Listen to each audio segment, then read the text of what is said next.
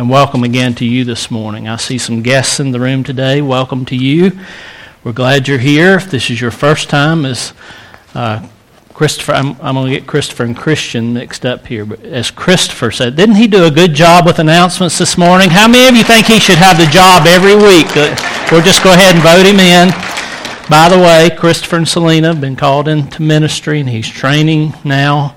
So pray for them and encourage them. And we're excited that God is working in his life in this way. So thank you, brother, for sharing this morning. It's the first day of spring, or is it the last day of winter, or is it both? I'm not sure which. But you know what happens in the spring? The snowbirds come home. So Rod and Tina, our snowbirds, are back. They flew in last night, and we are so thankful that Eddie is with us this morning. It's good to see you back. Thank you very much. So all kinds of things to celebrate this morning, and Sunday should be a day of celebration for God's people, shouldn't it?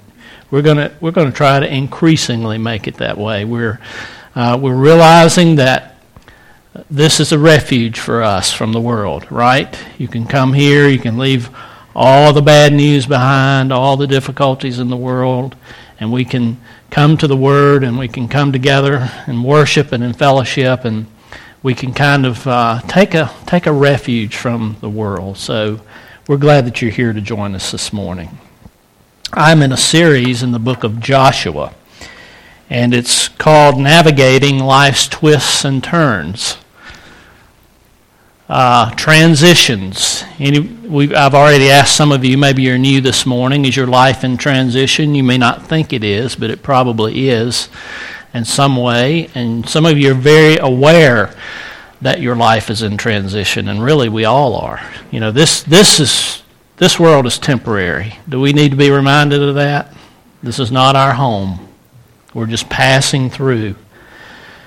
And as we pass through, we want to encourage one another, and we want to encourage others to come to know the Lord, and we want to make investments in this life that will come back in heaven as we enjoy what we've laid up there. So we need to be reminded of that, and you don't have to take too much of a look around the world that you're glad you're just here for a while, do you?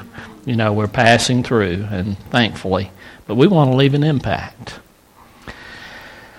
Most of you have heard me talk about my mom living on a farm over in Floyd. Now, I don't live in Floyd. Y'all just think I do, and I just sometimes wish I did, okay? So I've had to we live in Radford, so we're closer by. But on Mondays, my day off, I often go over and help my mom do some things. She has been a widow for 12 years.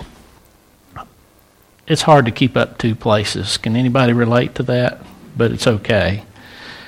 Because my mother did a lot of things for me when I couldn't do them for myself. Did you know your mother did that for you? Do I need to give you details? You know, up to about 5 years old, there were a lot of things you could not do for yourself that your mom did for you. And so I keep that in perspective as I clean gutters and clean chimneys and take care of projects. And so I go over to see my mom, and now you wonder what goes on in the life of a pastor. About the same thing that goes on in your life. How many of you are in between taking care of kids and taking care of your parents? Raise your hand. All right. Several of you can relate. Allison's folks are in their 80s. Near 80. They live 2.5 hours away. My mom is closer. But I go, and there are medical bills on the table. Does anybody understand Medicare and supplements? Now, if you do, come and tell me so I can help her, because it's confusing, but it's okay.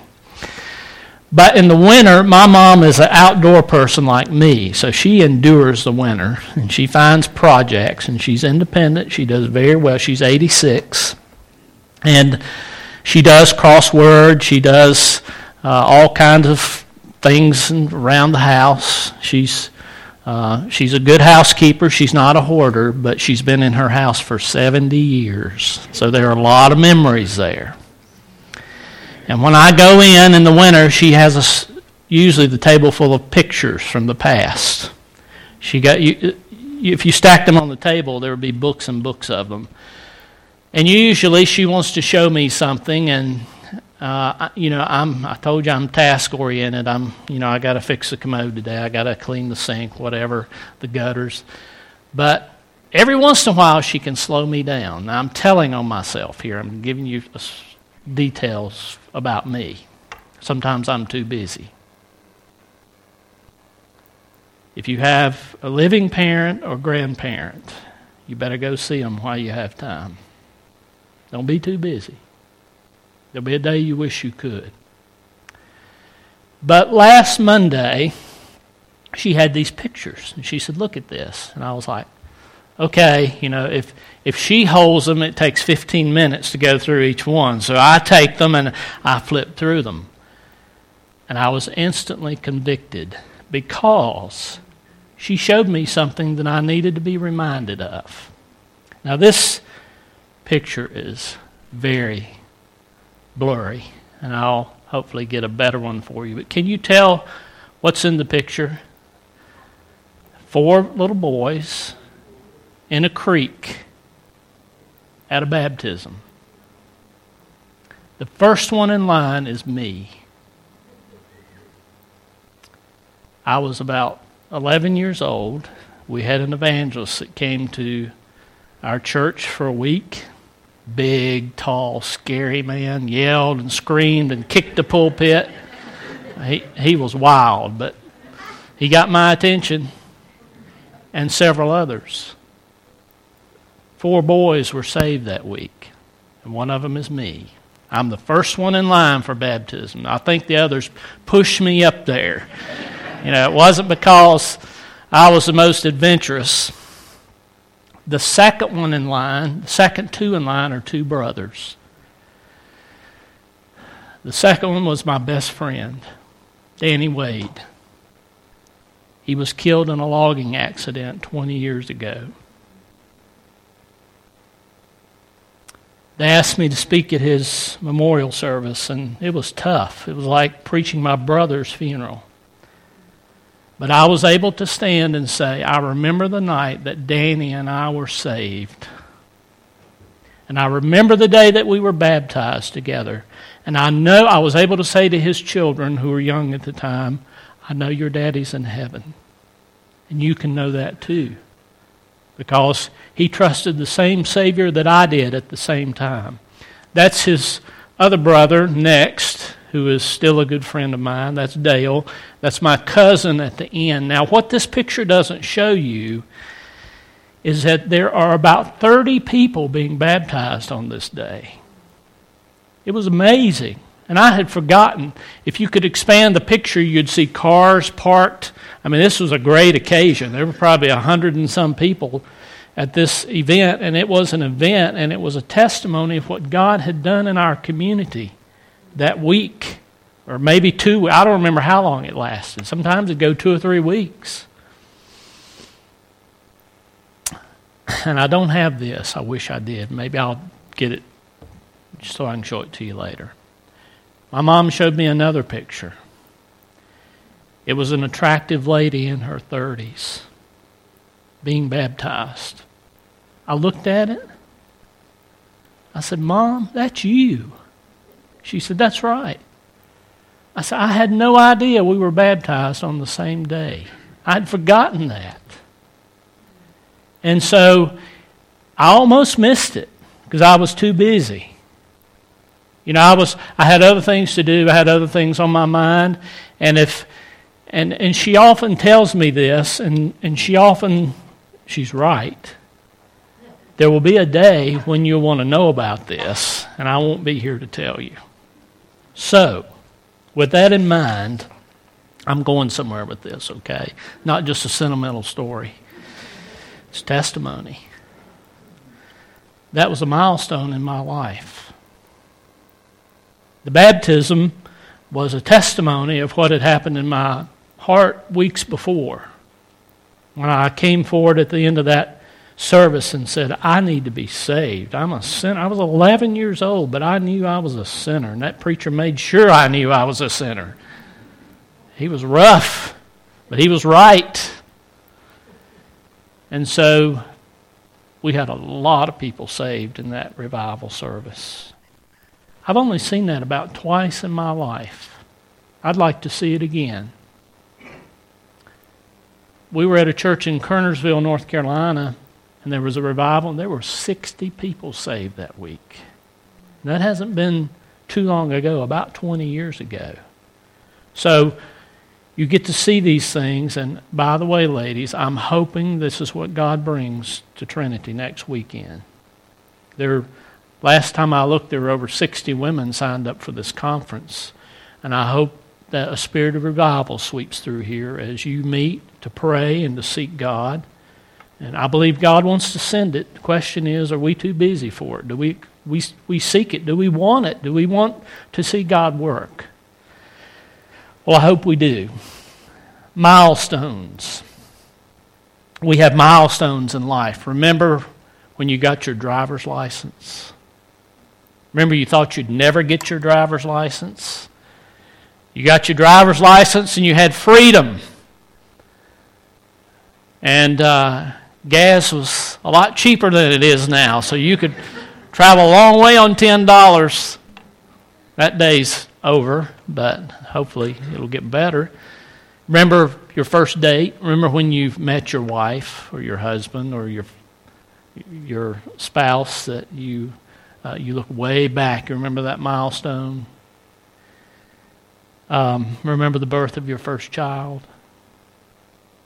Your other children, if you have more. Wonderful memories and milestones. And we quickly forget them, don't we? You know, I had forgotten this. Now, I remembered it, but when I saw the picture, I was like, wow, I needed to be reminded because it took me back to a time in my life when God did something miraculous. He saved me. He changed me forever. And it's a wonderful milestone, and it's wonderful to be remembered. So today, the message is milestones. I guess you guessed that. And I'm in Joshua chapter 4. And I'm going to read this morning. You follow along if you would like in your Bible. And if not, you can follow on the screen. And let's read God's Word together. If you weren't here last week, we've crossed the Jordan River. And this is a critical story in the life of the nation of Israel.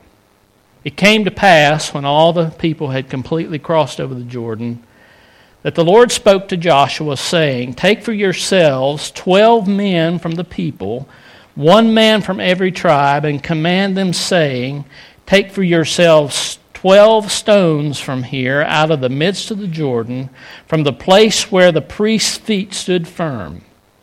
You shall carry them over with you and leave them in the lodging place where you lodge tonight."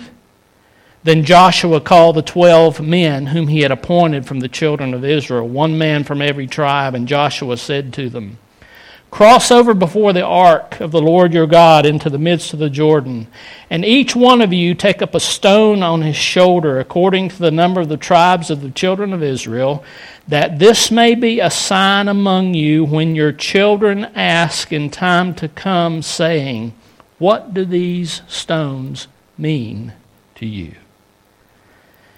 Then you shall answer them that the waters of the Jordan were cut off before the ark of the covenant of the Lord when it crossed over the Jordan.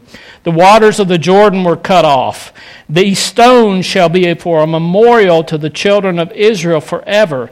And the children of Israel did so, just as Joshua commanded, and took up 12 stones from the midst of the Jordan, as the Lord had spoken to Joshua, according to the number of the tribes of the children of Israel, and carried them over with them to the place where they lodged, and laid them down there.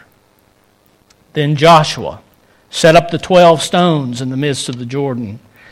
Let me start again. This is a different memorial. Then Joshua set up 12 stones in the midst of the Jordan, in the place where the feet of the priests who bore the Ark of the Covenant stood, and they are there to this day. I like that little phrase, don't you? They're there to this day. So the priests who bore the ark stood in the midst of Jordan until everything was finished that the Lord had commanded Joshua to speak to the people, according to all that Moses had commanded Joshua, and the people hurried and crossed over. Then it came to pass, when all the people had completely crossed over, that the ark of the Lord and the priests crossed over in the presence of the people, and the men of Reuben, the men of Gad, the half-tribe of Manasseh crossed over armed. We'll revisit that. They were armed before the children of Israel as Moses had spoken to them. About 40,000 prepared for war crossed over before the Lord for battle to the plains of Jericho. And on that day the Lord exalted Joshua in the sight of all Israel, and they feared him as they had feared Moses all the days of his life. Then the Lord spoke to Joshua, saying, "Command the priests who bear the ark of the testimony to come up from the Jordan." Joshua therefore commanded the priests, saying, "Come up from the Jordan." And it came to pass, when the priests who had bore the ark of the covenant of the Lord had come from the midst of the Jordan, and the soles of the priests' feet touched the dry ground, that the waters of the Jordan returned to their place and overflowed all its banks as before. There was no retreat. They couldn't go back. Now, the people came up from the Jordan on the 10th day of the first month. They camped in Gilgal across the east border of Jericho. And those 12 stones which they took out of the Jordan, Joshua, this is the second memorial, set up in Gilgal. Then he spoke to the children of Israel, saying, this is worth repeating because God repeated it. When your children ask their fathers in time to come, saying, "What are these stones?"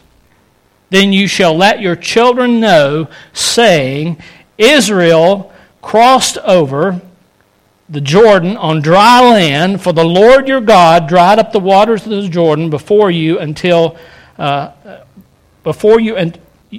Let me back up. For the Lord your God dried up the waters of the Jordan before you until you had crossed over, as the Lord your God did to the Red Sea.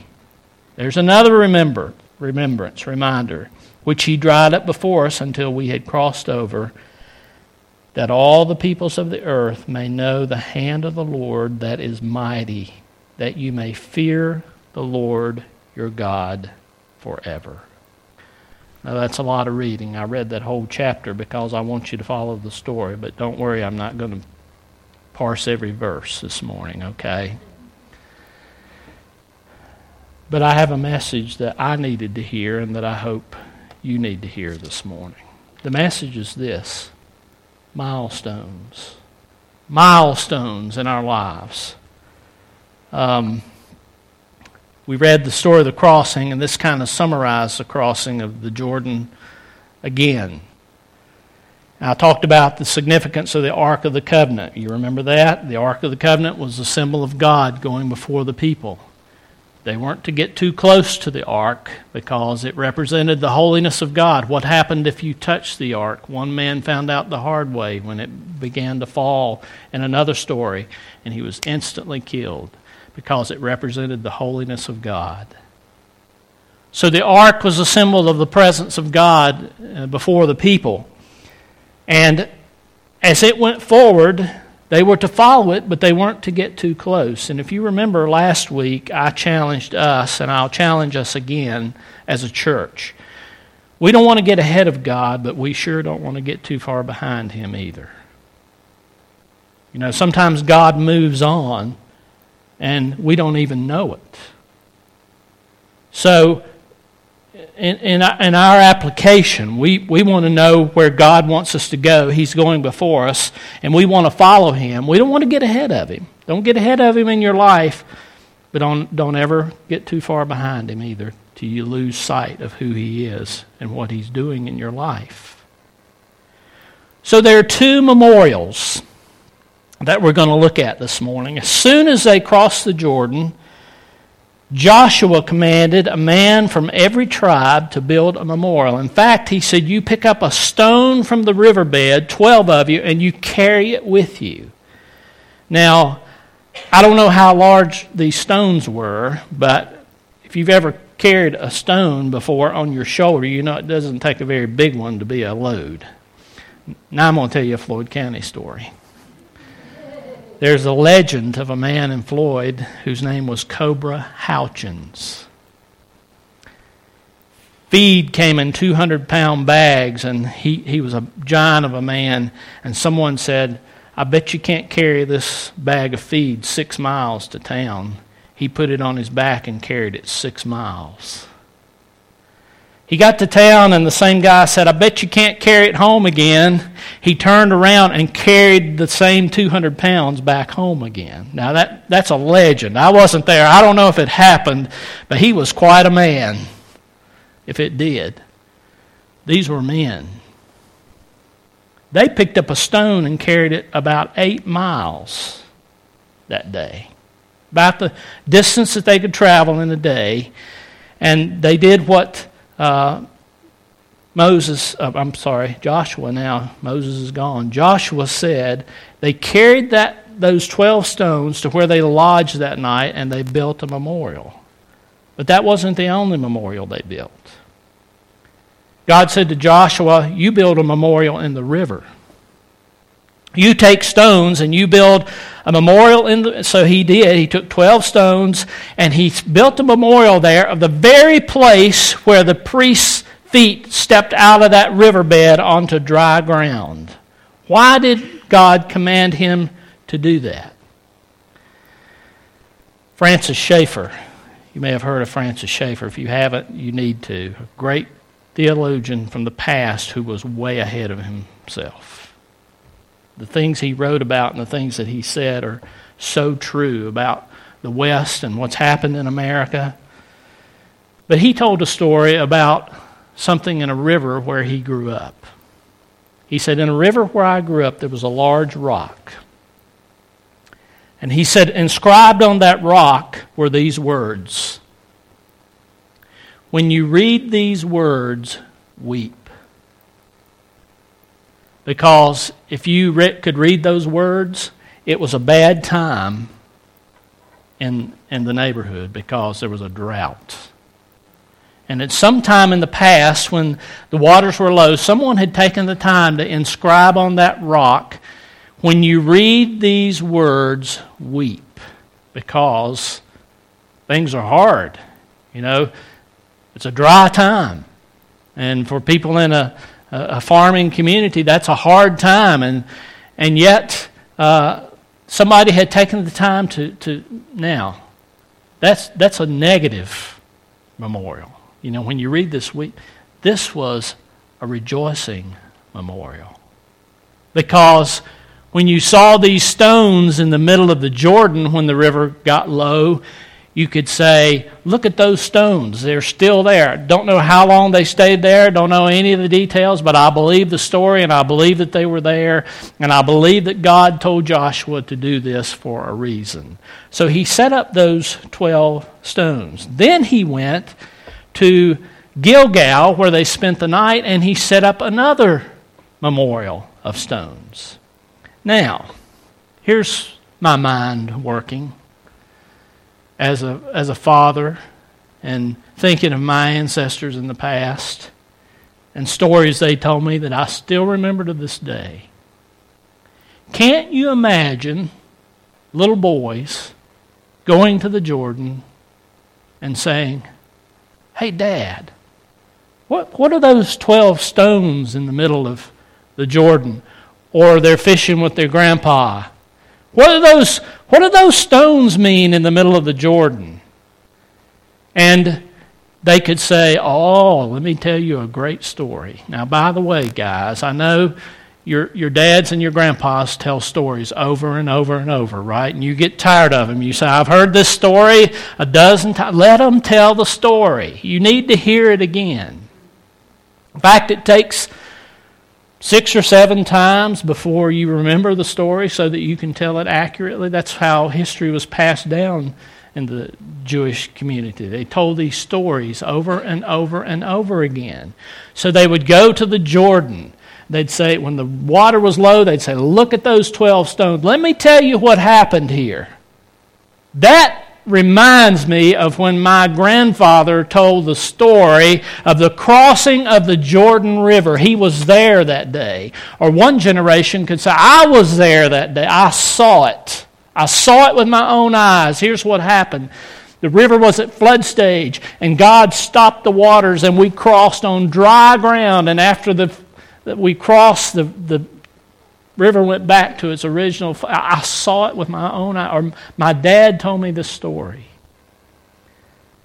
If you look at two particular verses here, verse 6, I believe it is, that this may be a sign among you when your children ask in time to come, saying, what do these stones mean to you?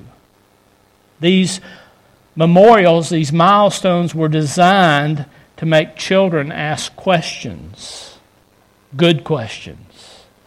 The other memorial, the same words. What do these stones mean? Now, milestones. The crossing of the River of Jordan was a great milestone, wouldn't you agree? What other miracle did it remind them of? The crossing of the Red Sea. They could say, not only did God part the waters of the Jordan, God parted the waters of the sea and delivered us out of Egypt under Moses. And then when Joshua was our leader, we crossed over the Jordan. Those were miraculous days in the life of a nation. And those stories needed to be told over and over and over again so the next generation didn't forget. Because we forget too quickly. Milestones. Now let me make an application here. We have spiritual milestones. I just showed you one in my life. Do you have some? I hope you do. If not, I hope today or very soon you can say, I remember the day that I came to Christ. I remember the day my life was changed. And I remember exactly where I was and when it happened. Now, all of us can't remember the time and the date and all that. Don't get too hung up on that. But you remember what happened, and you remember some of the details of the day that you were saved. Milestones. Okay, what do they do? Milestones remind us of God's faithfulness in the past. Sometimes Allison and I sit down and talk about God's blessings of the past. The people that we've known, the people that we've loved in ministry, the things we've seen God do, the lives we've seen changed, and we're just amazed. We're just amazed that we could be a part of it. And a few weeks ago, we had a milestone. We went back to a church down in North Carolina where I pastored over 20 years ago to a memorial service. And we remembered a lady's life. Her name was Bette Buckner. She was the most gracious woman you've ever met. And when she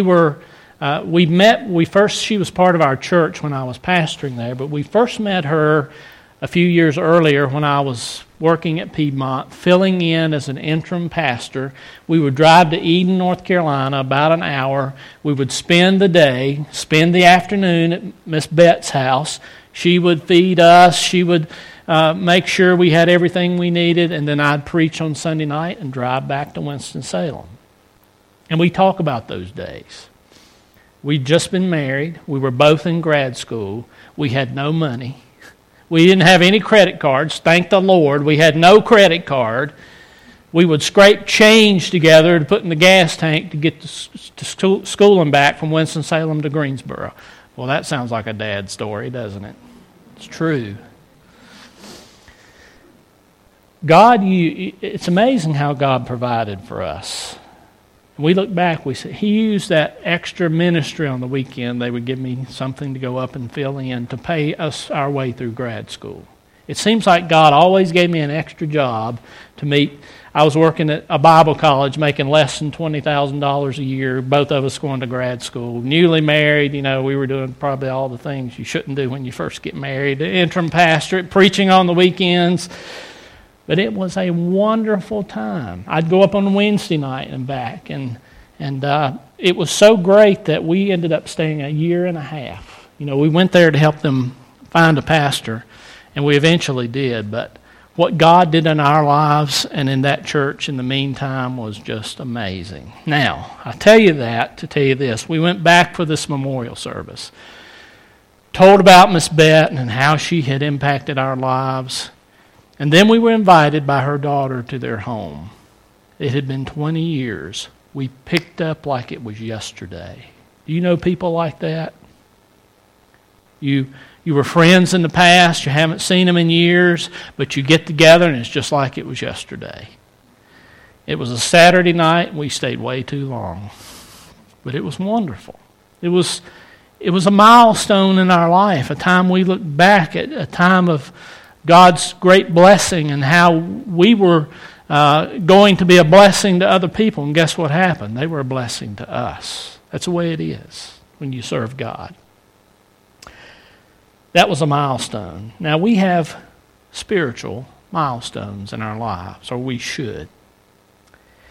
It's not that God hasn't done great things for us. It's that we haven't taken time to remember what He's done, or we have forgotten the details of what He has done.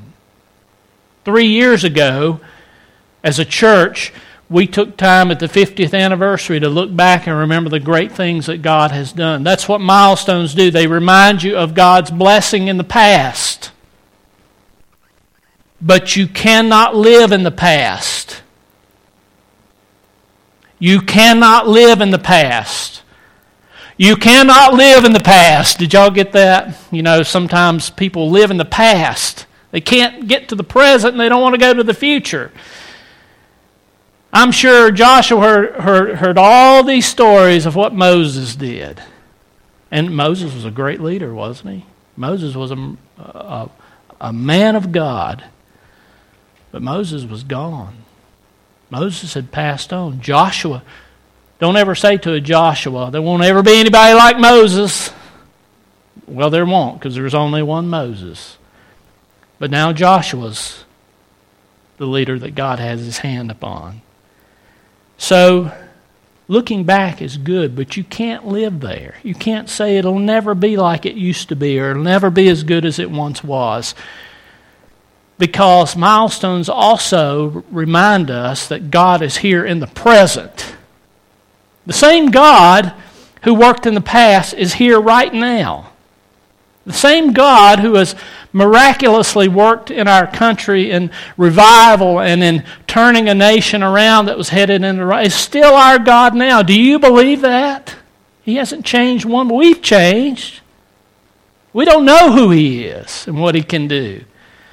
And when we look back, we see who He is. We look at the Old Testament, so rich with these miraculous stories of who God is and what He's done.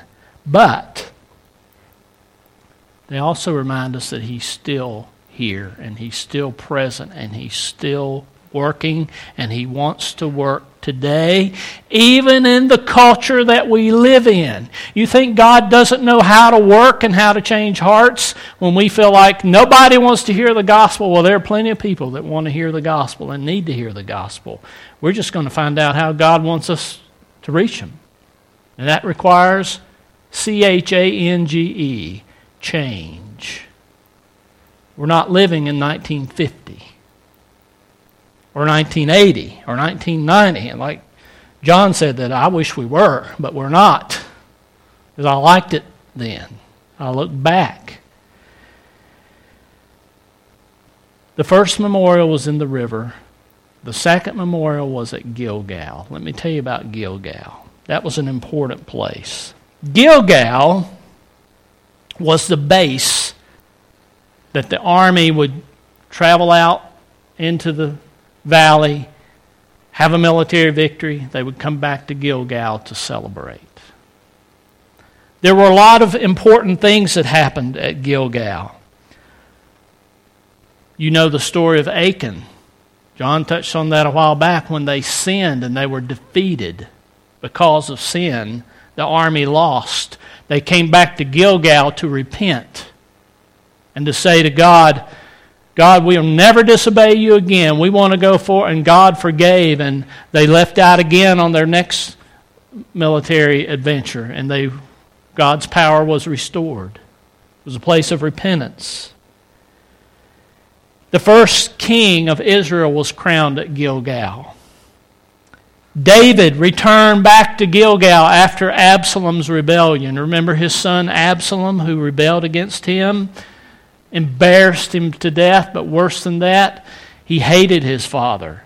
And after God delivered David, he went back to Gilgal.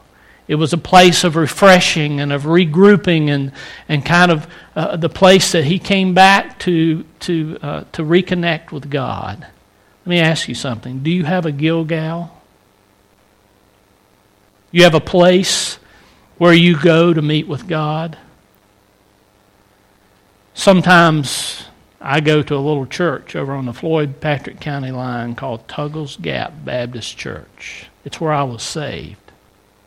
Occasionally I get to go back and preach.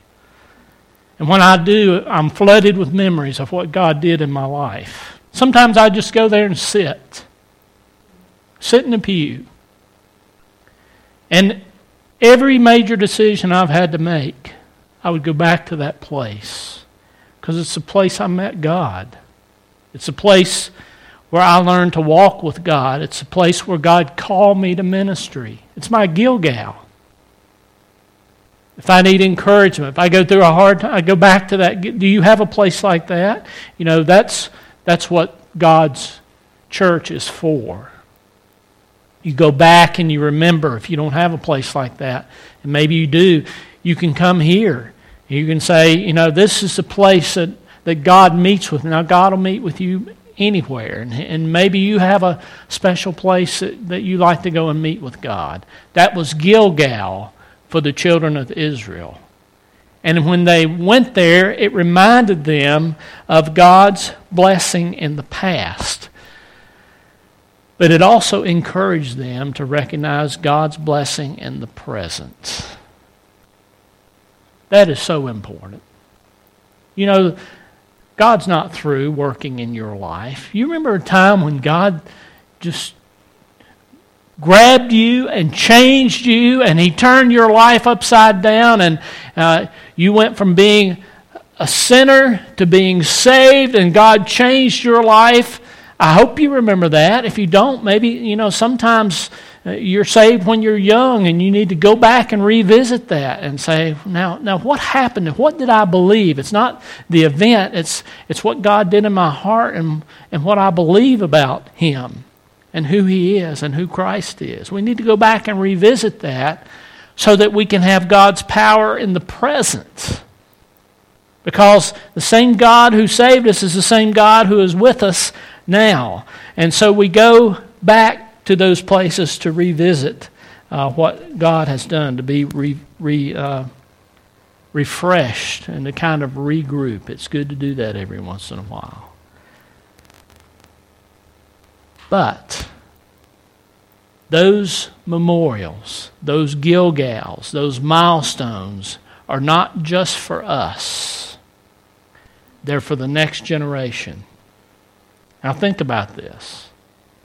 Here we are going into the children of Israel, going into the promised land. In a few months and a few years, what do people do?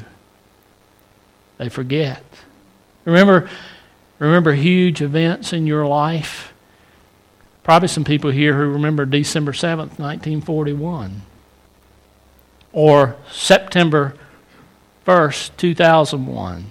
September 11th, sorry. 1/1/11, right? September. Then there's a whole generation who has no clue what happened on those dates. Whose responsibility is it to teach them? It is the older generation. It is for us to go back and revisit those things, and that's what these memorials were designed for. When the children saw these memorials, they would ask this question, "Hey, Daddy, what's this mean? What happened here? Hey, Grandpa, what does this mean? What happened here?" And it was a means to tell God's story in the lives of the people so that the next generation would believe, and the next generation would believe, and the next generation. And whose responsibility was it to tell that story? Well, it's the preacher's responsibility, right? Yes, we do our best.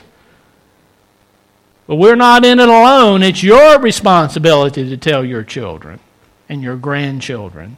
And by the way, grandpas, don't pass the opportunity when your children are small, because they'll remember every word you said. But you got to start young.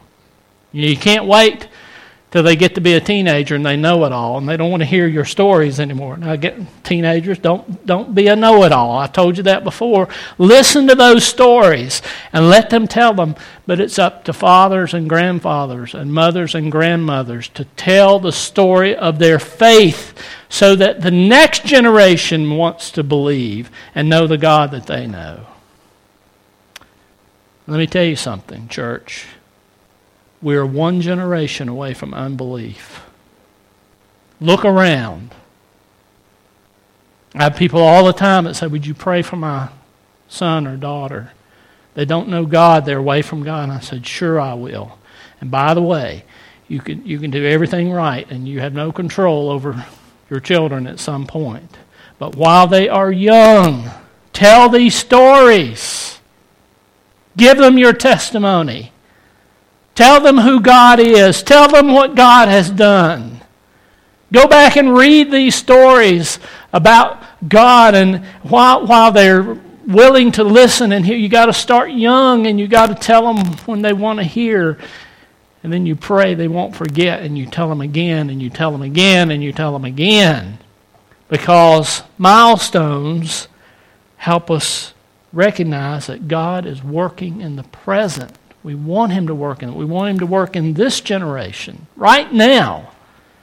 And the same God who miraculously dried up the Red Sea and the Jordan River is still meeting with us here today. He hasn't changed one bit. But boy, we have. We forget who He is. So they would tell the story. In Gilgal, what are these 12 stones? Those 12 stones came out of the river. What river? Oh, the River Jordan. It's 8 miles away. Well, what happened? Well, let's go to the Jordan. And so, see, these were opportunities to remind the parents and the grandparents to tell the story to the next generation. That's what milestones do. They give us opportunities. But they also reveal to us the promise of God's blessing in the future. Now, let me say something to the younger people here at Trinity. This is your church. This is your church as much as it's anybody else's church. As a matter of fact, in a few years, I won't be standing behind the pulpit. Somewhere down the road, John won't be standing. There'll be another preacher standing behind this pulpit. There'll be another administrative person making the decisions, leading this. Who's it going to be? Is it going to be you? That's what God wants you to do. He wants you to serve and to write. And don't ever think that you'll never have an opportunity to do that, because if you're faithful and you want to serve God, He'll make an opportunity. I hope the next generation does much better than we have done in a lot of ways. You know, my generation's failed in a lot of ways. And we admit that. You know, there was a time when preaching was about things that nobody wanted to know about. You know, never answered the real questions of the day. It was just noise, and it was just somebody up telling a story that we couldn't relate to. We want you to relate to the Word of God. We want you to relate the Word of God to your life. We want you to see that God knows you, and He has a plan for you, and He cares about you, and He wants to use you, and He wants you to walk with Him. And I hope that the future of Trinity is much brighter than the past. Not that the past hasn't been good, but you cannot live in the past.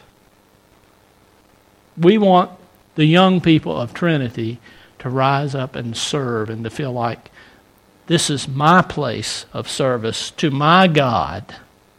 And some of the things that we are doing and laying a foundation for is really for the future. It's for now, but it's for the future. We're looking ahead to the next generation. If Christ We hope that this church continue and that it blossoms in the future even if we're not here.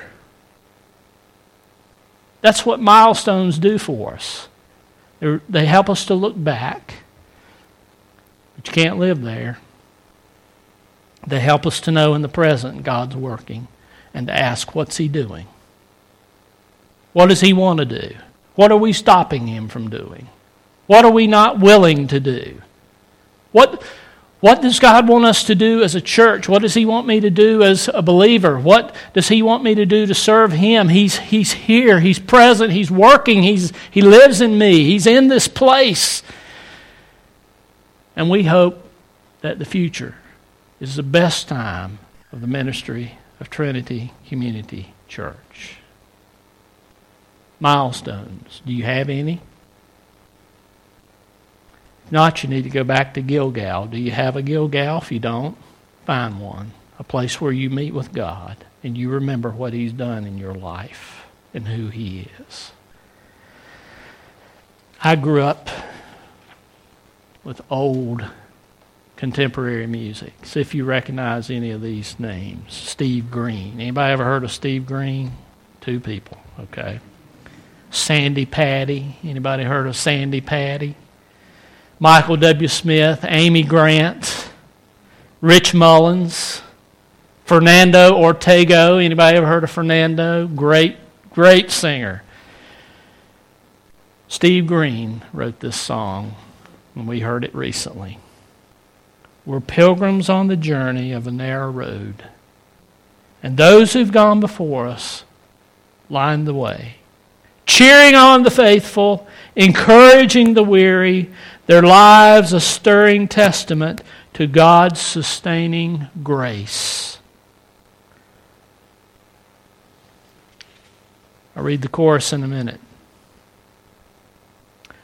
Surrounded by so great a cloud of witnesses, let us run the race not only for the prize, but as those who've gone before us, let us leave to those behind us the heritage of faithfulness passed on through godly lives. Aren't those great words? Oh, may all who come behind... Do y'all know the chorus? Oh, may all who come behind us find us faithful. I'm not going to sing the solo, but if you'll sing with me. May the light of our devotion light their way. May the footprints that we leave lead them to believe. What's the rest?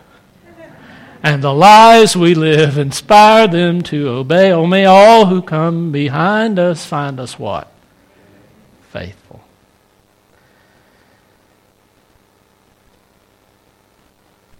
There's another verse. The heritage of faithfulness passed on through godly lives. After all our hopes, and listen to this. After all our hopes and dreams have come and gone, and our children sift through all we've left behind, that day's coming. May the clues that they discover and the memories they uncover become the light that leads them to the road we each must find. Does your life lead others to be faithful to God? Does your story, do you tell your story? Do you know your story? Can you share your story? If you can't, you need to learn to do it and share it with those around you, especially those who are in your family. Are they going to see who God is? Or are they going to want to know this God? Are they going to want to serve this God? It's up to you and me to share who God is. May all who come behind us find us faithful. Would you bow with me this morning? Father, we're all on a journey. It's a twisted, sometimes difficult, sometimes uphill, but not always. Sometimes it's downhill. And sometimes those are the most dangerous times because when we're going downhill, we get to going so fast that we can leave you behind and forget who you are. So the difficulties of life sometimes bring us back to Gilgal.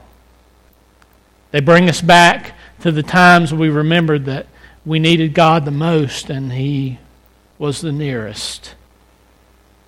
And they bring us back, these milestones, to times when we recognize that we were sinners and that we needed God and that you were holy, and we learned about the gospel and about Jesus and about the cross.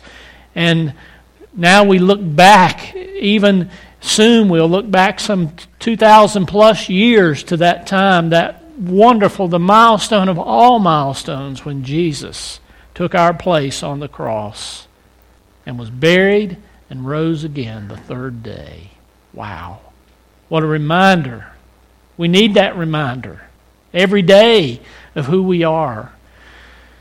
And we thank you of experiences that we've had in life, and we thank you of miraculous things that we have seen you do and that we've heard that you have done for others. But let us not forget to share them on a daily basis with those around us, those we love, those we know, and those we don't know, because that's what you left us here to do. You could have taken us to heaven the day that we were saved, but you have left us to be a testimony to you and to share with others, the next generation, the wondrous works of our God and who you are and what you have done and what you're doing and what you want to do. And we want to be faithful. Don't let us get so caught up in this temporary world that we miss what you're doing and who you are. And we all are there. We're all there. Last few years we've thought about no one but ourselves. And it's time we start thinking about others and people around us as a church. We need your guidance. We're on a path we've never been on before, but we know who's going before us. And Lord, we want to follow you. We don't want to get ahead of you, but we don't want to get too far behind you either and find out that you've left us and we didn't even know it. So work in our lives. If there's someone here today or someone listening online who is thinking, I don't have a place to go back to where I came to Christ, or a time or a remembrance of what happened that day, I hope that they'll ask questions and that today maybe they can say, I need to know about this gospel that you're talking about and about Jesus and who He is and what He did in your life, and I want Him to do that in mine, and we know that you will. So I pray for them today, if they're listening online or here in the building, that this might be the day that they would look back and say, that's the day I came to know God through His Son, Jesus. Thank you for loving us. Thank you for reminders. Now don't let us just be sentimental and say, yeah, that was a great thing. Motivate us to trust you more. Build our faith. Push us forward, that we might look back and say, remember when God did a wonderful thing at Trinity. Remember when God did a wonderful thing in Christiansburg. Even in a bad time, a time we thought was the worst ever, God came down and did a miraculous work. We know that you can. We hope and pray that you will. We believe you will. And we give you praise today. In Jesus' name, amen.